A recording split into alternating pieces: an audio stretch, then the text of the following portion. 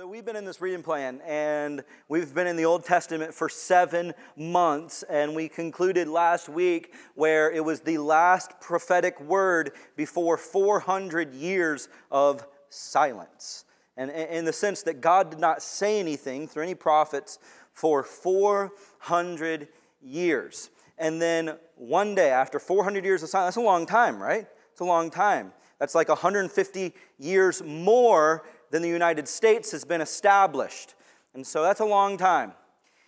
And then one day, there's a priest doing his daily duties, and he gets chosen to go and offer incense and take care of the holy place. And he goes in, and as he's ministering to the Lord and doing his priestly duties, an angel shows up. Gabriel says, "Hey, it's time." You know, it's like 400 years of silence, and all of a sudden, God says to Gabriel, "Go, announce it. It is time." And so an angel shows up to Zechariah and says, "Hey, you are the chosen family to give birth to the person who is going to prepare the way, the forerunner of the Messiah, John the Baptist." And he says this about John the Baptist in Luke chapter 1, just to give us a little context. He says in verse 17, "He will go before him in the spirit and the power of Elijah to turn the hearts of the fathers to their children and the disobedient to the wisdom of the just, to make ready the Lord a people prepared." And what's interesting about that verse is that is the last verse of the Old Testament. The last verse in the Old Testament, he said, there will be someone who comes in the spirit and the power of Elijah, and he will turn the hearts of the fathers to their children, and the hearts of the children to their fathers. And Gabriel says, now's the time. Silence is broken. The word came through, and then he appears to Mary and says, "Mary, you are the chosen, blessed to be the mother of the Messiah." And the silence is broken, and the light shines in the darkness. Although that all takes place, as I just read out of Luke, we are going to spend our time in John chapter 1. If you want to flip to John chapter 1, and we don't just want to rip open our Bibles and start reading it. You really want to know what you have in your hands. And so let's get some context to where we are in history. And as we've been journeying through the Old Testament, I've kind of been updating us on where the nation of Israel is. And so this might just be review for you, but maybe this is your first week with us and just want to get you on the same page.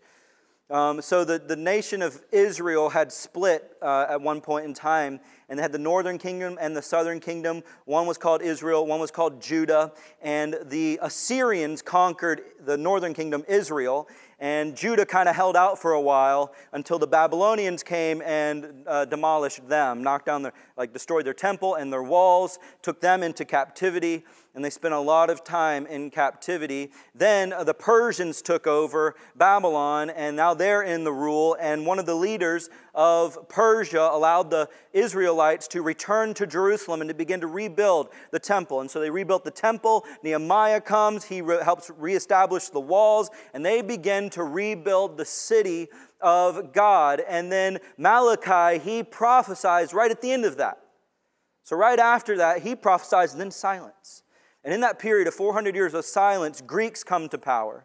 And they dominate all over the known world. They are dominating, which is really good, because then Hellenism is spreading throughout the world. Hellenism being the culture and language of the Greeks.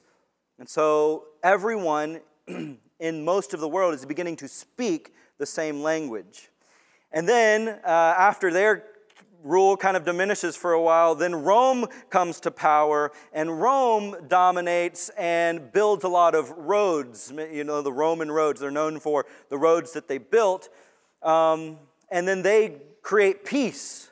So this is a prime time. Why did Jesus come at this time in history? Well, it's a prime time because, one, everybody spoke the same language.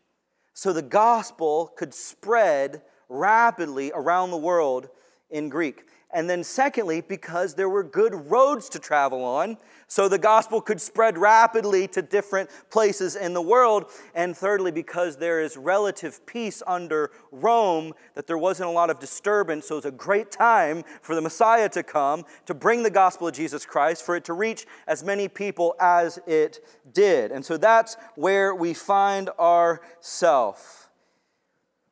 But now we're in the Gospel of John. John chapter 1, and who wrote John?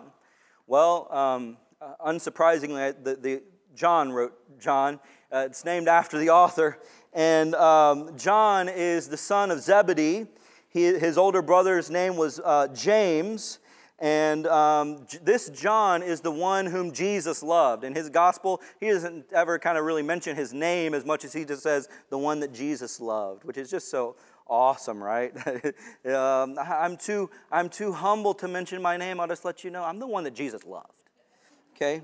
And he's one of the 12 apostles, but more than that, he's one of the three apostles that was closest to Jesus, that experienced things with Jesus that no one else experienced, like the Mount of Transfiguration.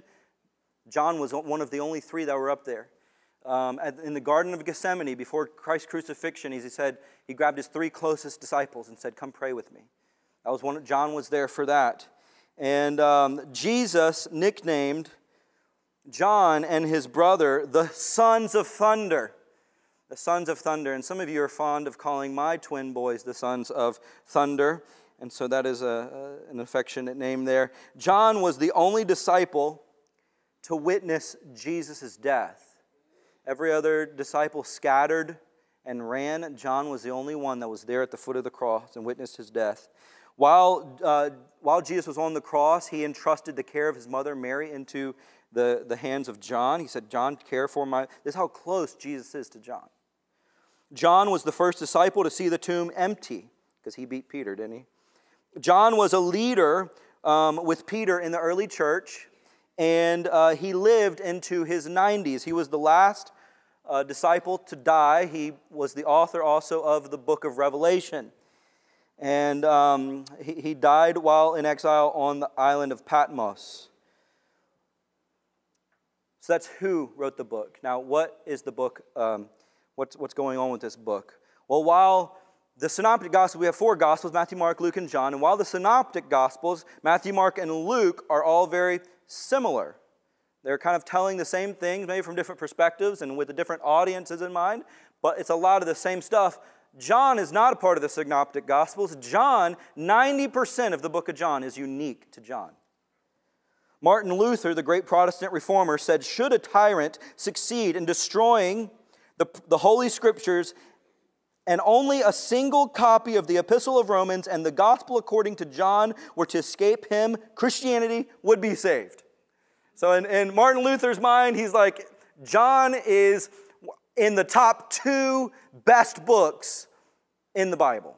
And so we are holding in our hands today, we're not doing a whole series on the book of John, this is just one sermon, but we are holding in our hands a very unique, special book in the canon of Scripture. One of the things that makes John so unique is that he explicitly gives the purpose for his book, so we don't have to wonder why he's writing. And this is in John chapter 20, verse 30 and 31. He says, "Now Jesus did many other signs in the presence of the disciples, which are not written in this book, but these are written so that you may believe that Jesus is the Christ, the Son of God, and that by believing you may have life in his name." So he's the one who said, my purpose is to get you saved. My purpose is to write so that Jesus did a lot of stuff. He did a lot of stuff.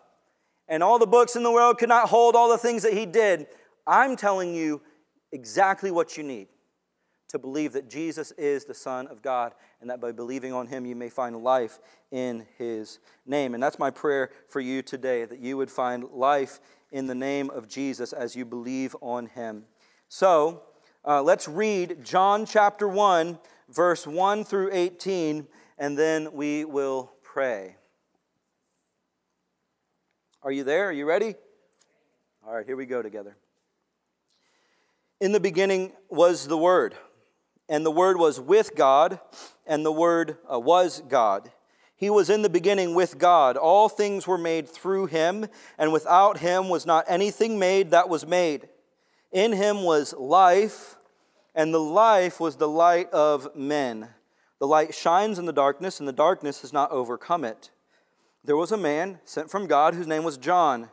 He came as a witness to bear witness about the light, that all might believe through him. He was not the light, but he came to bear witness about the light. The true light, which gives light to everyone, was coming into the world. He was in the world, and the world was made through him, yet the world did not know him. He came to his own, and his own people did not receive him. But to all who did receive him, who believed in his name, he gave the right to become children of God, who were born not of blood, nor of the will of flesh, nor of the will of man, but of God. And the Word became flesh and dwelt among us. And we have seen his glory, glory as the only Son from the Father, full of grace and truth. John bore witness about him and cried out, "This was he whom I said, he who comes after me ranks before me, because he was before me. For from his fullness we have all received grace upon grace. For the law was given through Moses, grace and truth came through Jesus Christ. No one has ever seen God, the only God, who is at the Father's side. He has made him known." This is the word of the Lord. Let's pray together, church. Heavenly Father, I thank you for breaking the silence. I thank you for coming in the flesh. I thank you for living a perfect life and dying on the cross for our sin. I thank you for writing us a book so that we can believe in your name. And I pray that that would occur today as we seek to see who you are and why you came. I pray that you would give us faith to believe in you, some for the first time and some just a renewed strength of faith. Come, Lord, speak through me, God. We pray in Jesus' name. Amen. Amen. Have you ever noticed how spiritually dead and morally dark our world has become?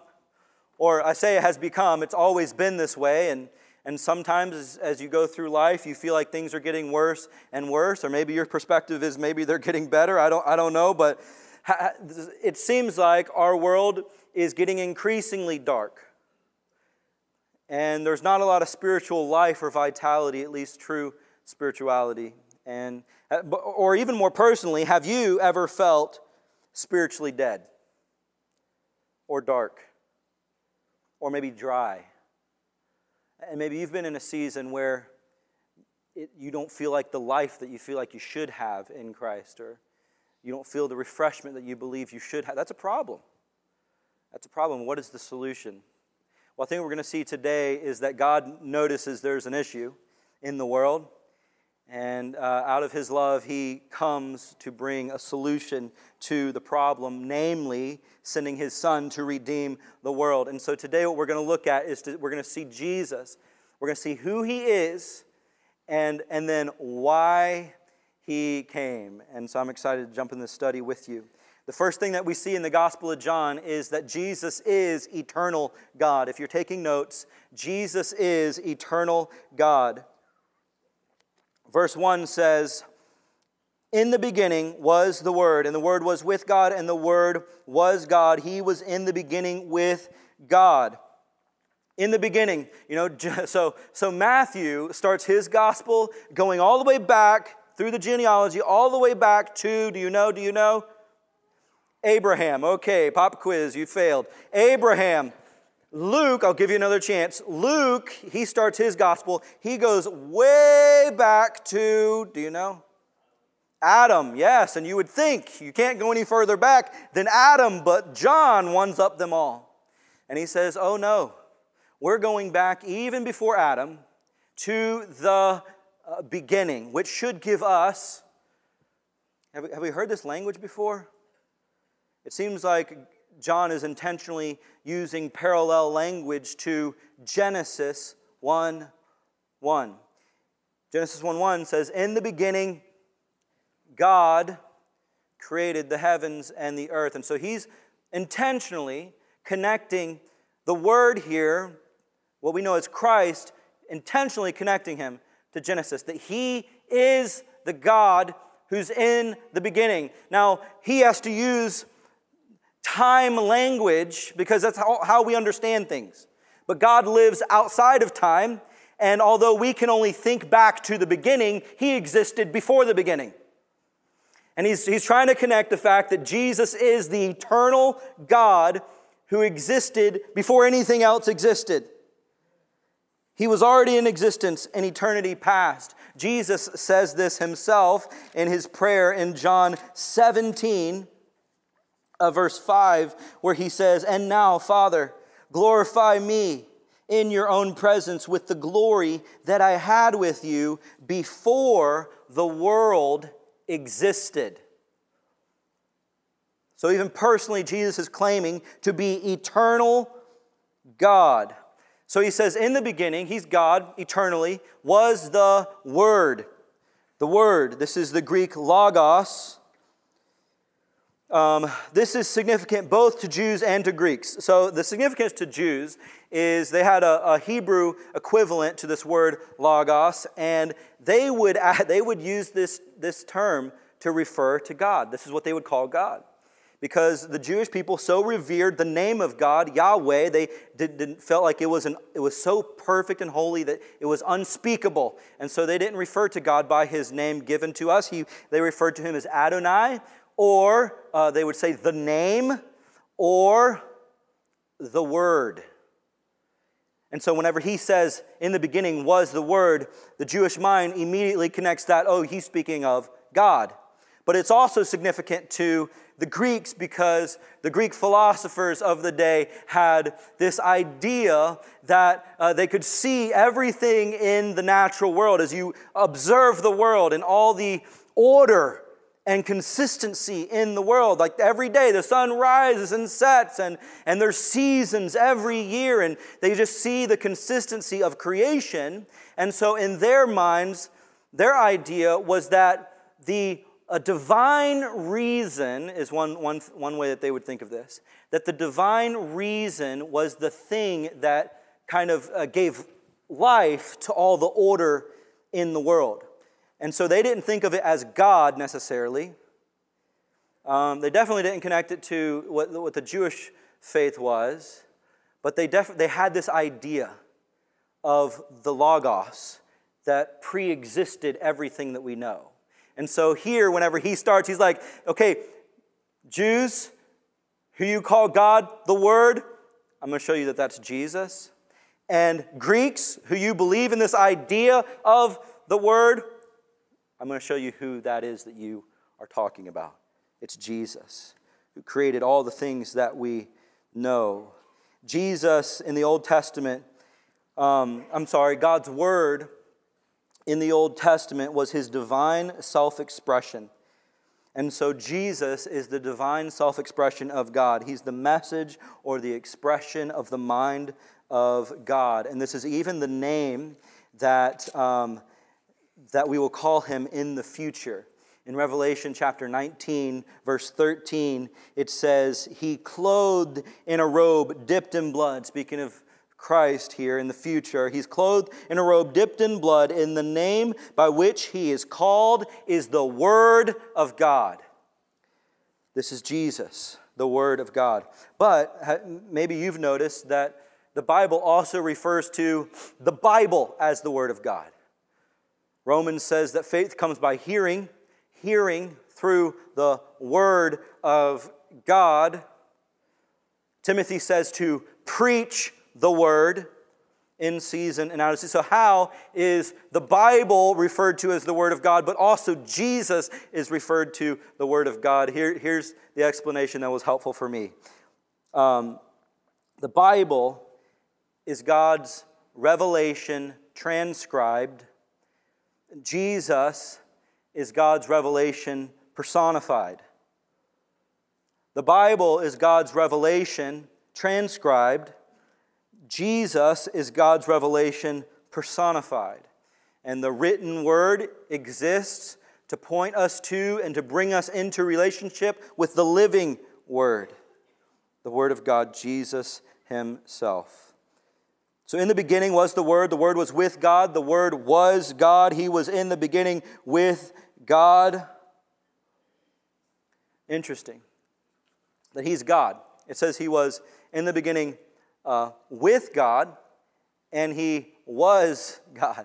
How is that? So he gives this teaching of what we know today as the Trinity, okay? This is the best way for us to understand this. The Trinity is not taught specifically as far as Trinity. It's a word we come up with to describe what the Bible teaches about who God is. And here he's saying there's different persons in the being God. That the Word was with God, so He's distinct from God, but He's also God. But He's not talking about multiple gods. It's complicated, okay? It's complicated. He's the second person of the Trinity. Jesus is equal in essence as God, yet distinct in person. The Trinity, as we know it, is, think of it as one what and three whos. One what and three whos. One what, God. Three whos, the Father, the Son, and the Holy Spirit. Father, Son, and Holy Spirit are all equally God, but they are distinct in their persons. And I think it's important to point out that we as Christians are not tritheists. We don't believe in three gods. The Lord, our God, the Lord is one. But He is three persons. I give it to you that we can't fully comprehend this idea. And I would give you an illustration or an image or something to help you understand, except for all the illustrations, humanly speaking, fall short, and therefore I'd probably be teaching you heresy. Because there's a lot that people try, and they all fall short of adequately portraying the essence of the Trinity. I think we have to understand that we can't comprehend God because God is holy. Holy meaning that He is other.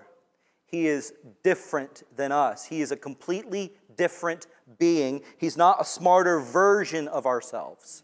It's not like God is just the elite being of humans. He is a completely different being. And Jesus is not only bigger than you can Jesus is not only bigger than you think, He's bigger than you can think. J.P. Phillips, not J.P. Morgan. No, sorry. J.P. Phillips says, if God were small enough for me to figure out, He wouldn't be big enough for me to worship. And so it's okay for us to live with a sense of mystery. That God is bigger and different than we can figure out, and that makes Him worthy of our worship. So we just have to be willing to say, this is what the Bible teaches, don't quite understand it. But then we also see in here that He's the Creator. Look at verse 3. All things were made through Him, and without Him was not anything made that was made. We see this also in verse 10 where He says, He was in the world, and the world was made through Him, yet the world did not know Him. The world was made through Him. All things were made through Him. So He's saying, hey, the creative element, in the beginning God spoke, and the worlds were formed. The Word is Jesus. He's the element of creation. I think this is important because other faiths, maybe what we would consider cults, would affirm a lot of things that we believe about Jesus. But yet they make one distinction. One important distinction is in John 1, if you're in the Jehovah's Witness Bible, they add one one-letter word that changes the meaning of it totally. This is how the Jehovah's Witness Bible reads, in the beginning was the Word, and the Word was with God, and the Word was a God. And so they would affirm a lot of things that we believe about Jesus, except for they would say that Jesus was the first of the created beings.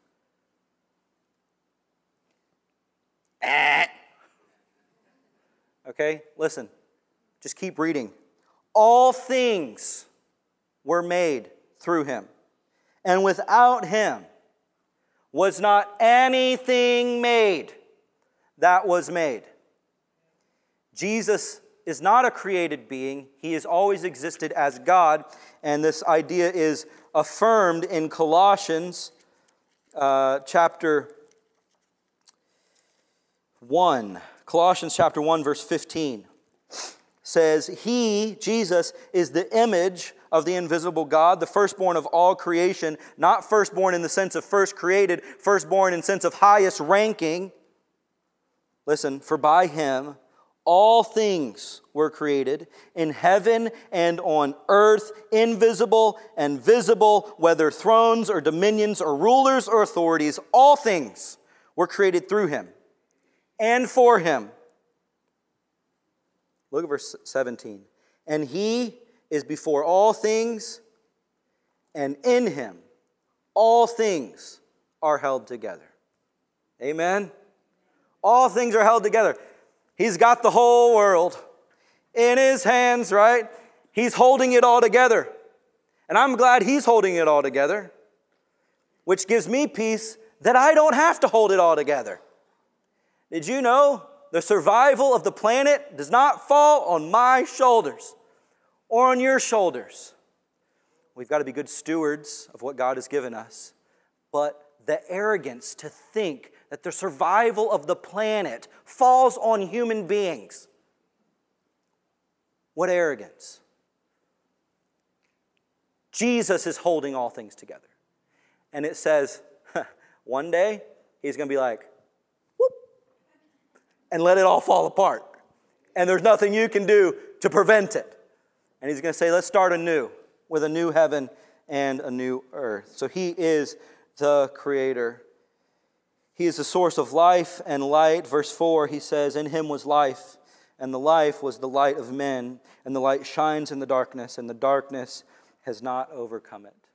He brings life to a dead world. He shines light into a dark world, and thank God that he did. The implication is this, that if you're not in Christ, the source, the only source of light and life, then you are, in a sense, dead and in darkness. And he's the only source that can bring you out of that. All right, so Jesus is eternal God. The second point is that Jesus became a real man. Let's flip on down to verse 14. Jesus became a real man, and the Word became flesh and dwelt among us. And we have seen his glory. Glory as the only Son from the Father, full of grace and truth.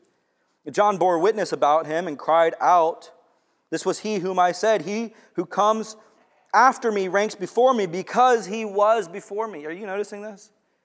John, in the biological record, is older than Jesus. He was born before Christ. Yet he, in his own admission, says, he ranks before me because he was before me. How did that happen, John? You can ask him. It's because Jesus was eternal. I think that's the idea. 16, for from his fullness we have received grace upon grace. For the law was given through Moses, grace and truth came through Jesus Christ. No one has ever seen God, the only God who is at the Father's side, but he has made him known. So the Word became flesh. The Word became flesh. This is the incarnation is the idea that the divine put on flesh, meat, incarnation, like carne asada, like you like the carne asada, that means meat, you're getting meat. Anyways, this is the theological term, the hypostatic union. I brought a fancy word so you'd think I'm smart. The hypostatic union is what this is, and it's a fancy word in English, but it's really a really simple idea. And the hypostatic union means personal. And so it's the hypostatic union is the personal union of Jesus' two natures. the nature of God and the nature of humanity. That Jesus has two complete natures, that one is fully human and one is fully divine. This was not, don't think of this as an instance of subtraction. Don't think that God in any way diminished his divinity or deity by putting on flesh and becoming a human. It's not an instance of subtraction, it's an instance of addition. That God, Jesus, added humanity to his deity. One way it's said is that he is undiminished deity in unprotected humanity. And so he put on flesh. God put on flesh. And he says in verse 18, no one's ever seen God, the only God who is at the Father's side, but he has made him known. Previously, God was the invisible God. And the Father is still, the Holy Spirit is still the invisible God. But Jesus, whenever he came, he made visible what was previously invisible. He allowed people to see what could previously not be seen. If you want to know what God looks like, look to Jesus. I wonder what God's look like. Look to Jesus. Jesus is the embodiment of God, his visible representation on earth. Colossians 2:9 says, for in him the whole fullness of deity dwells bodily. So the fullness of deity dwells bodily.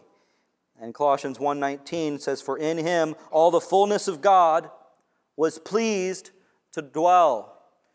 So he didn't diminish his deity at all by putting on humanity. The fullness of God was pleased to dwell bodily. Fully God, fully man. But here's the question I had. I actually had this question earlier in the week before John ever came up in the reading plan.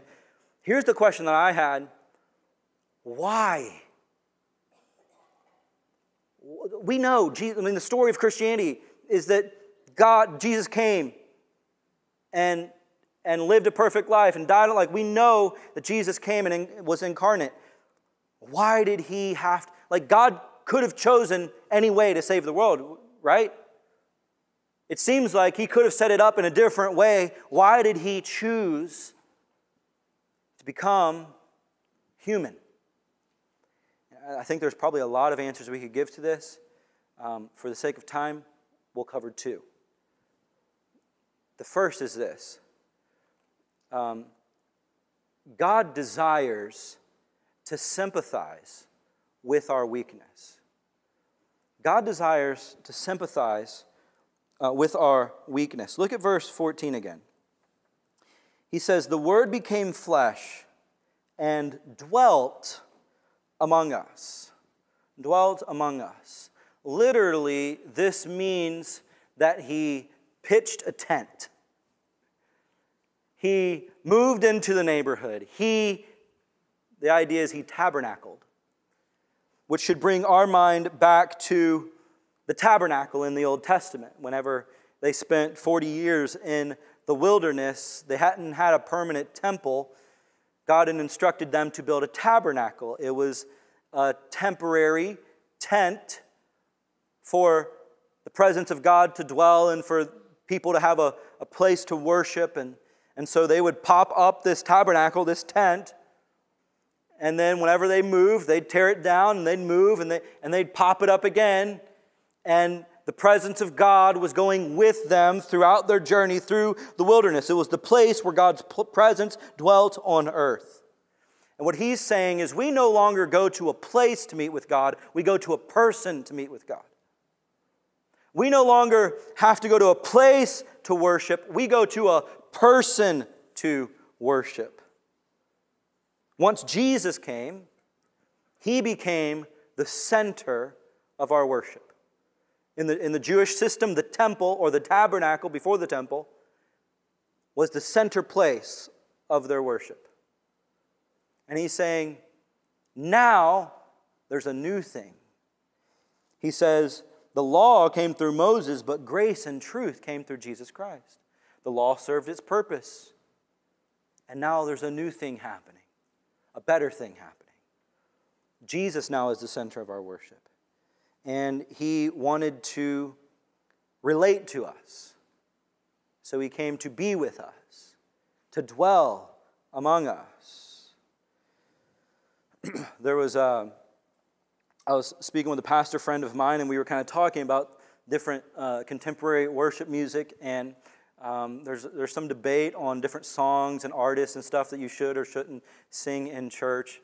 And we got to talking because there's some songs that are all really good except for like one line or one verse. And so we're talking like, do we throw out the whole song because there's one problematic line in the song? And one in particular that we're talking about was, "What a Beautiful Name." What a beautiful name it is. You know, it's a beautiful song, right? There's one line that has been problematic for some people, and that is, you didn't want heaven without us. So Jesus, you brought heaven down. You know it? That's a little problematic, primarily because it centers the universe around us and heaven around us, when really heaven is all about Christ. And so some people have an issue with that. And so he said at their church, I thought this was creative. He said at their church, we just changed that verse because the rest of the song is really good. So he said we changed the verse to say, we couldn't reach heaven without you. So Jesus, you brought heaven down. And that's the case. He's like, I'm not requiring you to reach heaven. You can't do it. If you wanted to reach me in your own strength, you couldn't make it. And so I came to you because I want to know you. And I want you to know me in a deeper, more intimate, more relational way than simply this deity in the sky. I want a personal, intimate, near relationship with you. And we see this also kind of explained further in Hebrews chapter 4. In Hebrews chapter 4, verse 15 and 16, he says, since we have a high priest, high priests in the Old Testament, their job was to minister to the Lord and then to minister to people. They were the mediator between God and people. They spoke to God on behalf of the people, sacrificed to God on behalf of the people. So they're this mediator. He says, but since we have a great high priest who has passed through the heavens, Jesus, the Son of God, let us hold fast to our confession. He's like, we have a greater high priest. Now there is one mediator between God and man. You don't have to go to a priest to confess your sins any longer. One mediator between God and man, that is Jesus Christ. Verse 15, he says, for we do not have a high priest who is unable to sympathize with our weakness, but one who in every respect has been tempted as we are, yet without sin. And here's the result of that. Let us then, with confidence, draw near to the throne of grace, that we may receive mercy and find grace to help in our time of need. I love this because we've been studying the Old Testament, and what we've seen as a common practice in Old Testament kings is you didn't approach the throne. You common peasants didn't just walk into the throne room without dying. And he's saying, that's not what God's like. You're like the son of the king. Yes, he's the king. Yes, we should honor and revere who he is, but you can come boldly, confidently, knowing that as you walk into the throne room, it's a throne room of grace. And there's not going to be punishment there. There's going to be welcomeness there. But I love this line from these verses where he says, we do not have a high priest who is unable to sympathize with our weakness, but one who in every respect was tempted as we are, yet without sin. A good definition of sympathize is to be affected with the same feelings as another. To be affected with the same feelings as another. There's something that happens when you've shared an experience with somebody, even if you haven't shared it with them personally, but you've had the same experience. Like whenever my wife and I, if we go to like a birthday party and there's people we don't know, and then we meet a couple who has twins, there's just this immediate connection of they get us. They get us, you know, because raising children is a thing, but there's something uniquely joyful about raising twins. And it's amazing. When it happens, you just immediately feel like you get each other. They understand. And maybe you've experienced something similar where you meet somebody, total stranger, but if they've experienced something unique that you've experienced, there's just this connection. And Jesus is saying, I have that connection with you. Whatever you have experienced, I have experienced. Whatever you have felt, I have felt. And I want that level of connection with you. If you have lost someone near to you, he says, I know that feeling. He lost his cousin John. John was beheaded while Jesus was ministering. He lost his best friend Lazarus, and he wept over it. He knows the feeling of losing someone. If you've been tempted, you're struggling with some sin or temptation, Jesus knows the feeling of temptation. It says right there in Hebrews that he is tempted in every way, yet without sin. And you might say, yes, Jesus, yes, he's been tempted, but he's never sinned, so he doesn't really know the struggle because he's never sinned, so he doesn't know what I'm going through. Except for he's felt the full weight of temptation. Like, which one feels the full weight? Like the bodybuilder, you have two people in the gym, one comes up with the big weight, tries to lift it, and then falls on their face. The other guy comes up and he lifts it above his head and he holds it. Who felt the full weight of the weights? The one who holds it without dropping it. And so in a sense, Jesus actually knows the full weight of temptation like we have never experienced, because we oftentimes drop it and fall into sin. And so he knows to a full extent the temptation that you have experienced, yet he has not sinned. So if you're struggling with something, Jesus knows what that's like. If you've been rejected, Jesus knows the feeling. If you're single and you're struggling with your singleness, Jesus was single his entire life. He knows what that's like. But at the same time, if you're struggling in your marriage, Jesus also knows what that's like because he's married to us. We're the bride of Christ. Can you imagine what he has to go through being married to us? He knows what it's like to be in a difficult marriage, doesn't he? Sorry, Lord, sorry. He knows if you're struggling financially, Jesus knows what that's like. He didn't live a lavish life here. The foxes have holes. Not me, I have nowhere to lay my head. But also, if you're trying to figure out how to maintain integrity among success, Jesus knows what that's like too. He knows what it's like for tens of thousands of people to show up to hear him speak and to want to make him king. He knows the allure of more and more success, and how do you handle that in a way that honors God. If you're facing a life-threatening illness,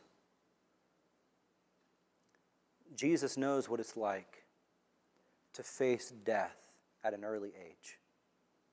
He knows the feeling. He knows the feeling. He can sympathize with our weakness. Jesus probably knows what it's like to stub his toe, and how do you respond in a godly way? To deal with a hangnail, to bump his head, to step on a nail. You know, like he's experienced the full array of what it means to be human. But he not only knows everything in the sense as God is omniscient, all-knowing, he has felt what you are feeling. He has experienced what you are experiencing. He relates to us in a very deep way. And in the same way that we bond with people that we have shared experiences with, Jesus wants to bond with us. And so he came, he left heaven to come to us, to sympathize with our weakness, to create a relational bond with us. The second reason why Jesus came, for our time purposes today, is that because God requires a sacrifice for our wickedness. God requires a sacrifice for our wickedness. If we're in the Gospel of John, and out of the text, just still in chapter 1, but in verse 29, as John the Baptist begins to preach repentance to people, and they begin to confess their sins and be baptized in obedience, Jesus walks up. And as John sees Jesus in verse 29 of chapter 1, it says, the next day he saw Jesus coming toward him, and he said, behold, the Lamb of God who takes away the sin of the world. Behold, the Lamb of God who takes away the sin of the world. That in the Old Testament system, they would sacrifice a spotless, perfect lamb to cover the sins of a family temporarily. And they longed and looked forward to the day where there'd be a once and an ultimate sacrifice for sin. And John sees Jesus coming and says, he's the sacrifice. He's the atonement.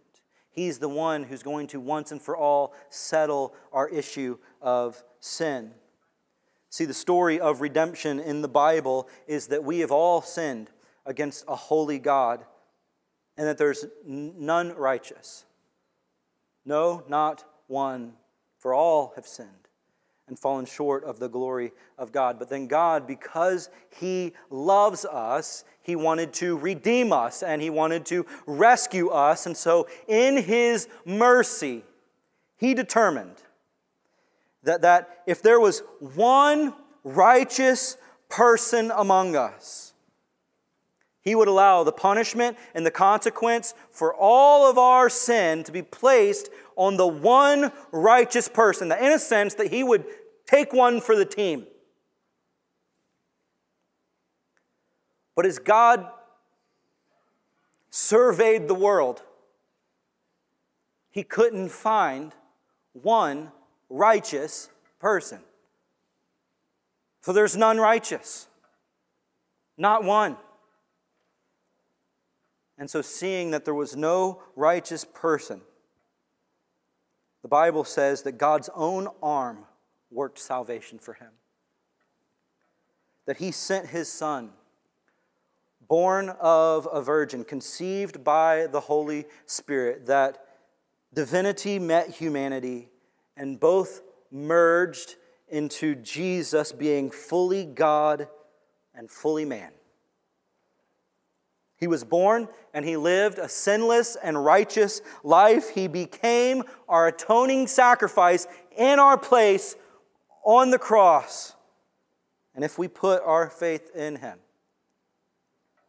we can have our sins forgiven and we can be saved. This is the great exchange. Why did He put on flesh? Why did He become human? So that He could be the appropriate substitute for human beings. John Piper has a great quote about this whole idea. I wanted to share it with you. I felt it helpful for me. He says, Jesus came to give His flesh. He came to give His life for the life of the world. He came to have flesh that could be pierced by nails. He came to have flesh that could be pierced with a sword and lacerated on His back, and a crown of thorns pressed somewhere in the universe, namely on the fleshly head of the Son of God. And cheeks that could be slapped around, and a beard that could be pulled, and eyes that could be spit upon, and the saliva would drip down. That's why He came. That's why He needed flesh, so that He would have something with which to die, something with which to suffer. That's the only way grace can come to sinners. That's why he became a human. Because God requires a sacrifice for our wickedness, for our sin. And he substituted himself in our place for our sin. Will you receive him or will you reject him? The Gospel of John, one of the saddest verses in the Bible is in verse 11 of John 1. It says, he came to his own, and his own people did not receive him. We could translate this, he came home, and his family did not receive him. They rejected him. Will you receive him or reject him? He goes on to say, though, in verse 12, but to all who did receive him, who believed in his name, he gave the right to become children of God, who were born not of blood, nor of the will of flesh, nor of the will of man, but of God. If we go back to the purpose of the book, these things were written that you may believe that Jesus is the Christ, the Son of God, and that by believing you may have life in his name. Will you believe on him today? Jesus is the eternal God who became a man because he desires to sympathize with our weakness and because God requires a sacrifice for our wickedness. And if you believe in his name, he will forgive you of your sin and bring light and life to your dark and dead soul. Just trust him today. Let's pray. Father in heaven, I pray that you would breathe life into dead souls today. I pray that you would work the miracle of salvation.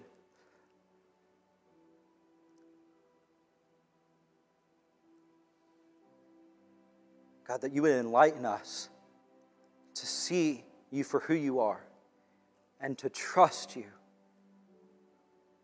for the forgiveness of our sin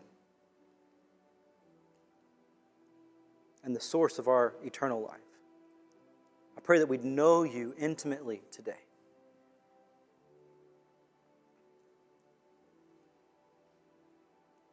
I pray that for those of us who believe on you, that we would not see you as a distant deity, but that we would press into a personal, intimate relationship that you desire. And that we would be comforted by the reality that whatever we are facing, you know what it's like. And you comfort those who are in affliction. Help us trust you, Lord. Save somebody today, we pray. In Jesus' name, amen.